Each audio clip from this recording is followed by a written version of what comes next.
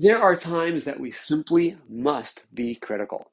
But if we can first calculate, exercise caution, develop a state of calm, and be overall kavod conscious, our criticism is far more likely to be effective. We'll get back to what kavod conscious is in hopefully a moment. This is Rabbi Yitzchak Price with another episode of Tachlis Talks, growth-oriented, parsha-related Torah podcasts. We're about to start the book of Devarim, the first parsha of Devarim. Before doing that, a quick call out. Thank you to quite a few who have been sharing feedback related to past podcasts, this past week or two particularly. And anytime, tachliscoaching@gmail.com. Send me your comments, criticisms, concerns, suggestions, and I do try to respond typically within the day.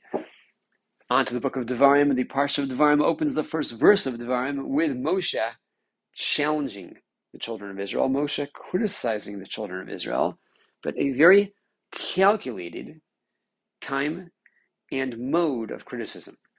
Eila hadvarim, these are the words that Moshe spoke to the children of Israel, and the Torah lists off a variety of locations.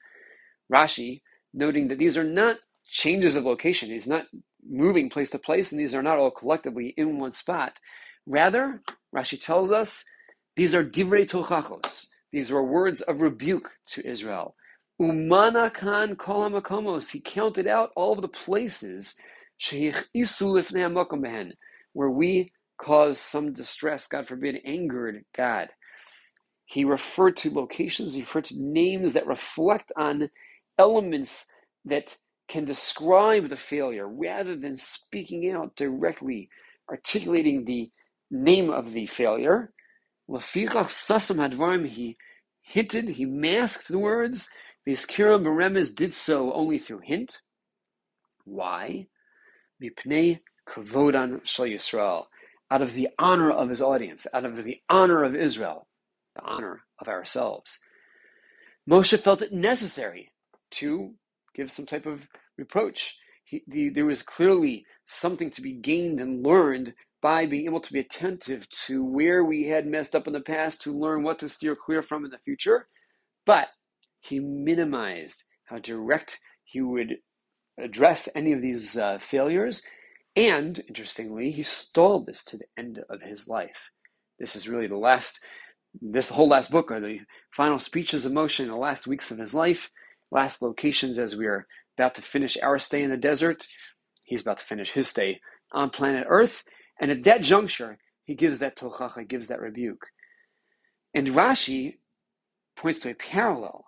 Yaakov, Jacob, when he gives rebuke to his son Reuven, Rashi on the third verse of our parsha makes reference to the fact that Yaakov said to Reuven, this is Jacob talking to his son Reuven, his firstborn Reuven, who although he messed up, lives on to be one of the heads of one of the tribes of Israel, one of the great spiritual foundations of the Jewish people. He says to Reuven, I'll tell you, why is it that I did not rebuke you until this point? Now, at the end of his life, he is giving Reuven a somewhat veiled rebuke, but he says, I didn't give you a rebuke yet, so that you would not abandon me, and go, abandon Yaakov and go where? V'tidbak, and cling, be'esav achi, to my brother Esav. What? Yaakov is afraid that Reuven would have switched teams? I mean, this is not simply of, Uncle Esav. This is Uncle Esav who wanted to kill Father Yaakov. This is Uncle Esav who represents everything antithetical to all of the education that Yaakov has provided to Reuven. Everything about the family of Yaakov and his 12 sons is opposed by Esav. Yaakov is telling Reuven that I did not rebuke you earlier lest you shift tracks and go not down this slightly parallel road, but to this collision course with Israel. Apparently, yes. Apparently, criticism is painful. Criticism is jarring. And if the recipient can't handle it, if it's not given in the right dose, at the right time, right place, right terminology, it's a shock to the system and can throw the recipient of the criticism for such a loop that you don't know where they're going to land. And I was afraid you would land on the other side of the equation over here. Criticism, perhaps we could describe as surgery. Surgery can sometimes be very, very important. It may be the only choice, but we don't necessarily randomly grab the patient and operate. We want to prep them. We want to determine, is this a good time? Years back, I had to have a GI surgery. The doctor had to wait till the infection that triggered the issues that had to be contended with had definitely been calmed and relaxed, and able to schedule things at a time. Okay, how can we work it out? You'll know you have a family member that can be there to be together with you, can advocate for you, and in advance, what should you be eating, what should you not be eating, how to get yourself even into a good mental frame of mind. There's a lot of prep before we cut into the body because it's rather shocking to the system. And we want to know that we have in place some type of support follow-up. Okay, what do you need to know following? What behaviors are good, not good, food, good, not good, activities, etc. We want to know that we have properly prepped, properly engaged, and then properly followed suit. So criticism as well, we have to understand it's shocking to the system. It's painful. People don't like hearing what I need to be telling them. And again, we're talking in such context that I really do need to be telling them. But they're still not going to like hearing it. Can I create some type of a structure to be able to calculate how, when, make this criticism be as comfortable for the recipient? That can still be effective, of course. I can't take the surgery and say, we're just not going to bother cutting into the body. But hey, is there room for laparoscopic instead of invasive? Is there room for trying to take care of this all in one shot rather than multiple cuts, or maybe even the opposite if that's ultimately in the body's best interest? Can we do the same with our criticism to be able to be least damaging to the recipient? The hazards of criticism, the damage of criticism, and again, we see over here by Ruvain. Ruvain is somebody that took the message to heart, and before the criticism, we know that he was doing teshuvah, he was repenting. Our sages consider him one of the primary examples of somebody who took the idea of repentance to heart, sackcloth and modes of teshuvah. Yet, Yaakov had to be worried that an extra word from me in the wrong timing, a little bit too harsh, could be damaging. Even when he does criticize him, he does not reference the exact failure, but rather the pachas kamayim, the impetuous nature that led him to that. Recognizing that on one end, the words of criticism can be damaging, and on the other end, the recipient of the criticism is one that, as Rashi tells us, I have to respect. Moshe was cautious, not only because of an issue of effectiveness, but out of kavodan shel Yisrael, out of the honor of Yisrael. If I honor the party that I am addressing, I'm conscious of their kavod. I'm conscious of the fact that this is somebody for whom I must have regard. This is another member of my society. They're another person created in the image of God. They're another human being that God loves. They're another human being that God doesn't want to suffer any more than they need to suffer to get to the better place. So if I'm their doctor, I'm going to be particularly cautious about making sure, hey, yeah, let's try to see if we can actually have an anesthesiologist in the OR while we're doing the surgery. Let's see that we have proper pain meds in a hospital for follow-up. Well, if I'm a doctor of their spirituality, because I'm one who has been deemed necessary to give that criticism, there's something that I do need to put into check for their best interest. But can I have that sense of, I have that kavod for them, I have that respect for who and what they are, to see to it that I try to minimize any pain, any damage. The mitzvah of rebuking, hocheach tocheach, there are times that we must, and it's not something that we have a right to just evade. But that very parsha that talks about rebuke back in Leviticus tells us, rebuke your peer or your brother, and do not bear iniquity. Try to do that rebuke in a way that you don't end up guilty for having done something wrong in the process of that rebuke. The story is told that the Chavetz Chaim was once approached by a Maggid. A Maggid is somebody who roam around Europe, typically, well, in those days, Europe, and be sharing words with the community, inspiring, motivating, at times lashing out.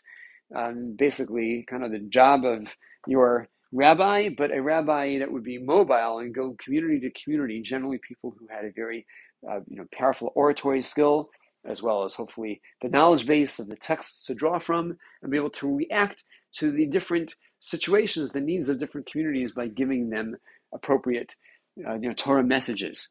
And there was a Maggid who described that I was giving a message of rebuke to a community, and this was described why it was totally necessary based on something happening in that community. This was a message they needed to hear, and I was almost lynched. He described the crowd's reaction to his rebuke was not the one he was trying to invoke.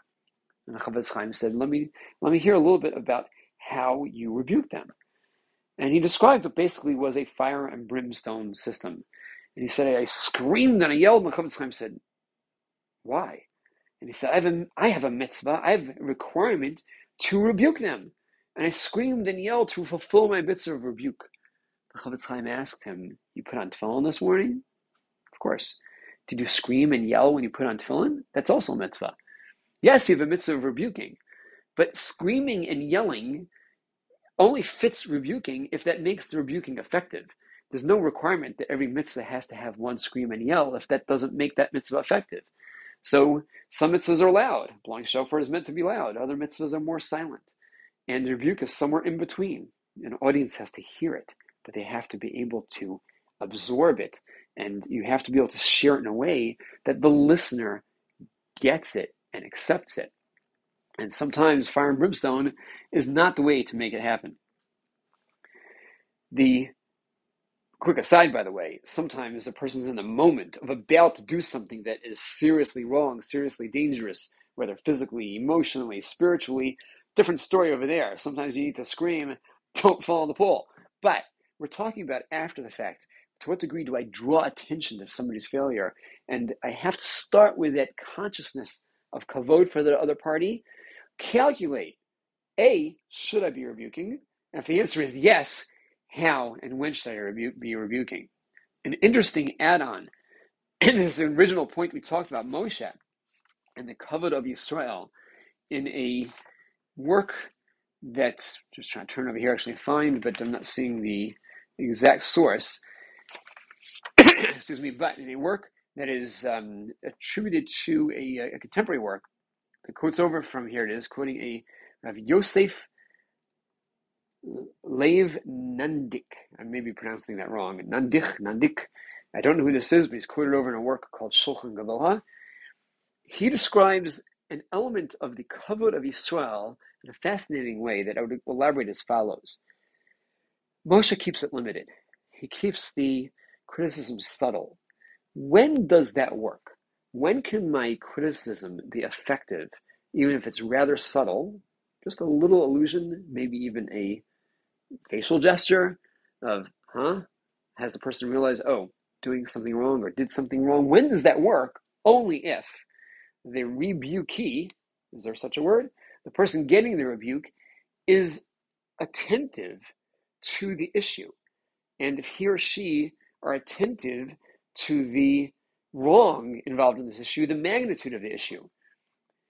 When does it not work? Elaborating is necessary if this party hardly gets it. They really don't understand what they're doing wrong, or they don't understand why it's such a big deal. And therefore, elaborating implies that I think you don't get it. If when I rebuke, I repeat it multiple times. When I rebuke, I become very expressive and elaborate, and I'm using every possible reference that indicates I don't believe you understand on your own, or that you could quickly understand with my giving a little dose of help just what happened over here and how big a deal it is. Or it can indicate that I'm so caught up in what this means to me and how bad I feel about what you did wrong that I'm not doing this for you. If I'm doing this for you, then I should be limiting it to what is necessary for you to correct the situation. And as such, Moshe, in his genius, of course, is able to simply allude, and in so doing shows his regard for the children of Israel. I know that you get it. I know that even though you're many years distant from many of these issues, you fully appreciate, you're in such a spiritual caliber that you fully appreciate the severity of each of these failings. You are fully attentive to and appreciative of the relationship with God that can be had when in a pristine state, that you are fully frustrated by any drop in that relationship with God. And therefore, I can be rather subtle. If unfortunately, sometimes we do the opposite, that has our listener feel, what, he thinks I'm a dunce, right? She thinks I just have no clue. And at the same time, has them start to feel, all right, what are they all worked up about? Is this me or them? So pulling it all together, there are times criticism is necessary. When it is, let's calculate. Let's calculate to make sure it really is necessary, and criticism is really the only vehicle by which to correct the situation. But where it is, let's recalculate. Having that person in mind, I'm conscious of their kavod, I'm conscious of who they are, I'm conscious of what really did happen here, and not the hurt I feel over it. That can help me feel calm as I then, with the calculation, address with that proper caution as my steering guide the criticism that will actually effectively help correct the wrong and steer everybody back on the right path. In so doing, we can have those that we find necessary to rebuke help get to where they need to be without creating distance between them and ourselves. We're in this week leading up to Tisha B'Av, big focus on doing everything necessary to avoid distance between people and reconnect in positive ways. But sometimes we need to do that even with words of correction, but they can be words that help generate a sense of, hey, he or she really care about me. They appreciate me. I appreciate how they package that criticism, how they put it together in a way that is fully respectful of who I am. And then I can maintain respect and care for them as well. And if we can do that, we can hopefully correct the failures that we all suffer from, and we kind of the criticisms that we should view in terms of how do we get ourselves back to a place that we don't need another Tisha B'Av. We can become the type of people who are kavod conscious, aware of the needs of the other, criticism properly measured, doled out in a way that has neither of us deserving any less kavod, and only has both of us heading in the direction of each and together achieving our tachlis.